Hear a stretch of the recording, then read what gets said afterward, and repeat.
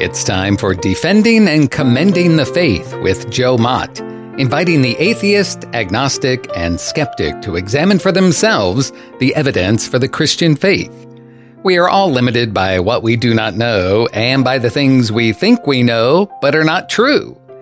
Dr. Joe Mott earned his PhD at LSU and was a distinguished math professor at Florida State University for 38 years, helping to write 3 math textbooks and authoring over 30 research articles in math. He is now the host of this radio program, Defending and Commending the Faith. Here is Joe Mott. Greetings. Welcome to the program.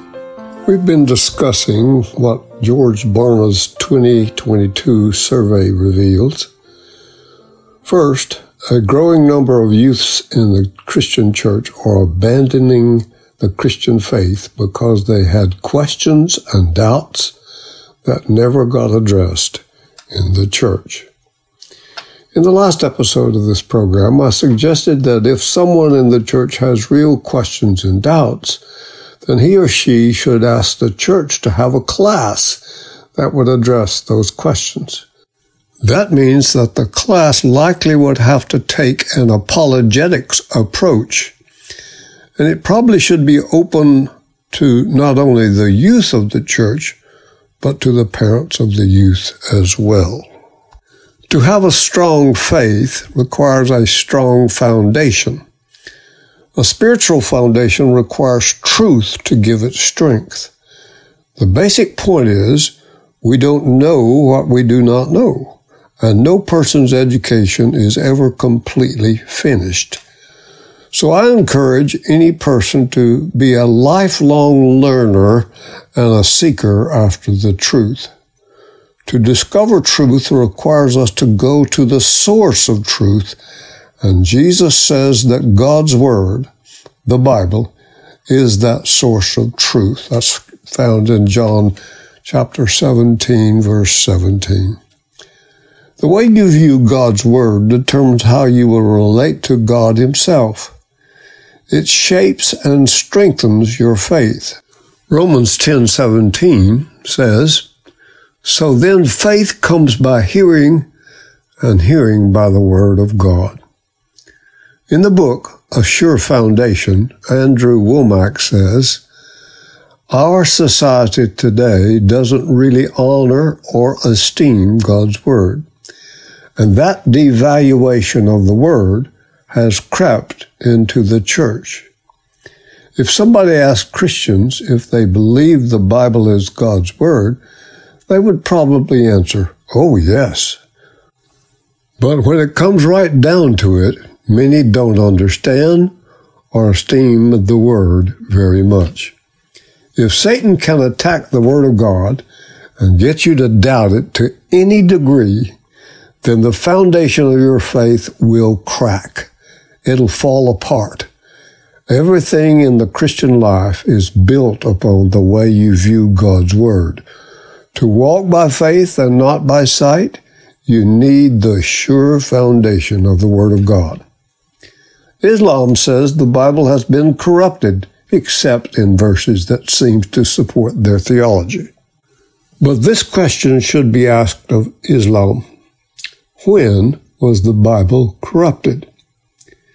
If they say before 610 AD, that's the date when Islam started, then how can the Quran admonish its believers to read the Bible?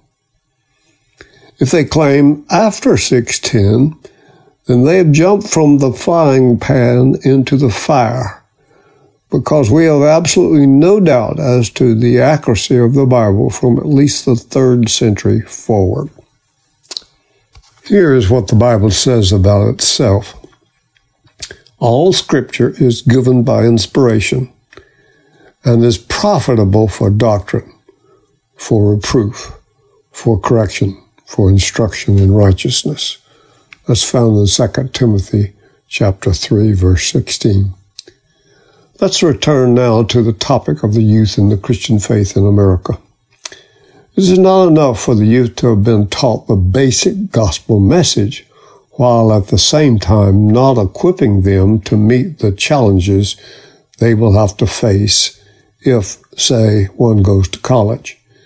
Secular colleges are a definite challenge to one's Christian faith, especially since there is a significant segment of the secular college's faculty that is opposed to the Christian faith. But I went to a Christian college, and that experience was a challenge to my faith there as well.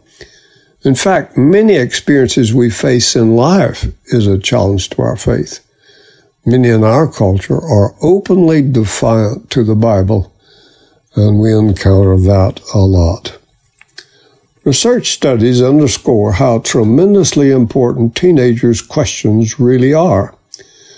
The 2005 book Soul Searching: The Religious and Spiritual Lives of American Teenagers by Christian Smith with Melinda Lundquist Denton shows that teens were asked why they fell away from the religion in which they were raised. Nearly a third, 32% in fact, said they left the church because of doubts and questions. The teens told researchers it didn't make any sense anymore. They added, "Some stuff is too far-fetched for me to believe." Or they said, "I think scientifically, and there is no real proof. There are too many questions that can't be answered." A 2006 study by Fuller Seminary found that the single most important quality where teens hold on to their Christian conversion in college is whether they found answers to their questions while they were still in high school. Lillian Kwon wrote in her analysis of the study that the more college students felt they had the opportunity to express their doubts while they were in high school, the higher were their levels of faith and spiritual maturity. A 2011 George Barna study called "You Lost Me: Why Young Christians Are Leaving Church" and "Rethinking Faith" came up with similar results. David Kinnaman reports that 36% of young adults felt they could not ask life's most pressing questions in church. As a result, 23% said they had significant intellectual doubts about Christian teachings. In her 2015 book, Finding Truth, Nancy Pearcey says, "In today's pluralistic, multicultural society, teens have to navigate their way through a complex web of competing worldviews. Yet church youth groups rarely teach apologetics, majoring instead on games and goodies. The goal seems to be to engineer events that ratchet up emotional commitment as though sheer intensity of experience will compensate for intellectual doubts. But emotional intensity is not enough to block out teens' questions. If anything, it leads them to redefine Christianity in purely emotional terms, which leaves them even more vulnerable when they face their questions. Indeed, I know of no training in any church I know about that discusses the strengths and weaknesses of other worldviews." Pearcey continues, "If my students are at all representative, teens regard emotional tactics as manipulative anyway.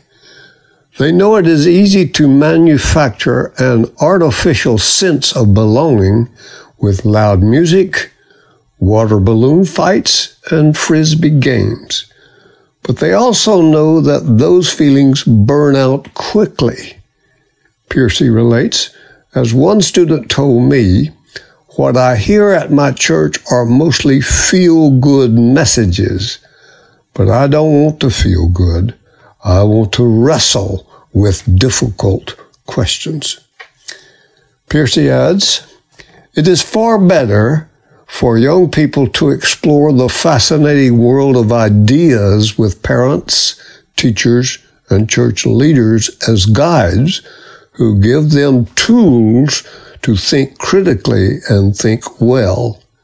As one of my students put it, exposing the mind to ideas is like exposing the body to germs. It is the way to build immunity. It should be clear that it is a serious mistake for Christian parents, teachers, or churches to dismiss young people's doubts and questions, or to think they can be overridden by merely cultivating a more intense devotional life. The American church must take the questions of the youth seriously. They need to be prepared to learn to justify their way to a secure Christian faith in God. Why? Because we are created in God's image as rational beings. We are endowed with a mind and with a natural urge to make sense of life and the world. All of us need facts, evidence, and reasons to confirm what our biblical worldview affirms.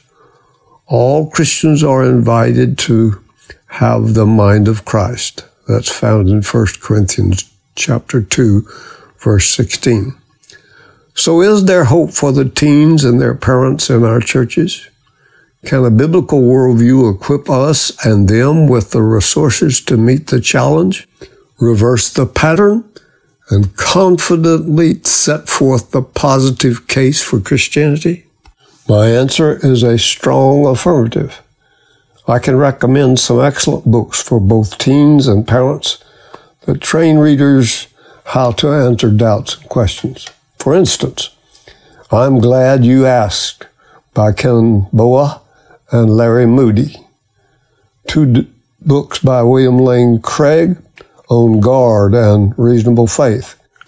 Any book by Norman Geisler, including False Gods in Our Time, Reasons for Belief by Geisler and Patty Tunnicliffe, I Don't Have Enough Faith to Be an Atheist by Geisler and Frank Turek, 12 Points That Show Christianity is True by Geisler and Doug Potter, any book by Lee Strobel, including the student edition for The Case for a Creator, any book by J. Warner Wallace, including Cold Case Christianity, God's Crime Scene, and Forensic Faith.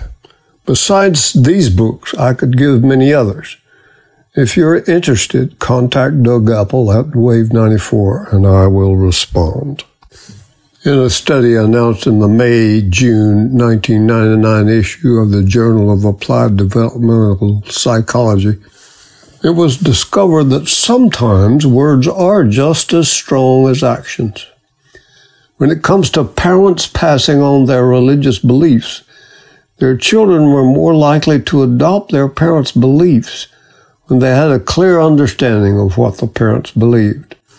The professor who conducted the study said, "We found the accuracy of a child's perception of parents' beliefs is affected by all of the things the parent does. This includes taking the time to explain their beliefs and encouraging the child to participate in activities the parents think support those beliefs." No wonder Moses instructed the Israelites to talk about the 10 Commandments with their children when they got up in the morning, as they went about their daily routines, and as they went to bed at night. But what happens when the parent has no Christian belief to transmit in the first place? I will return to that discussion in the next episode. In the meantime, exercise daily. Walk with God.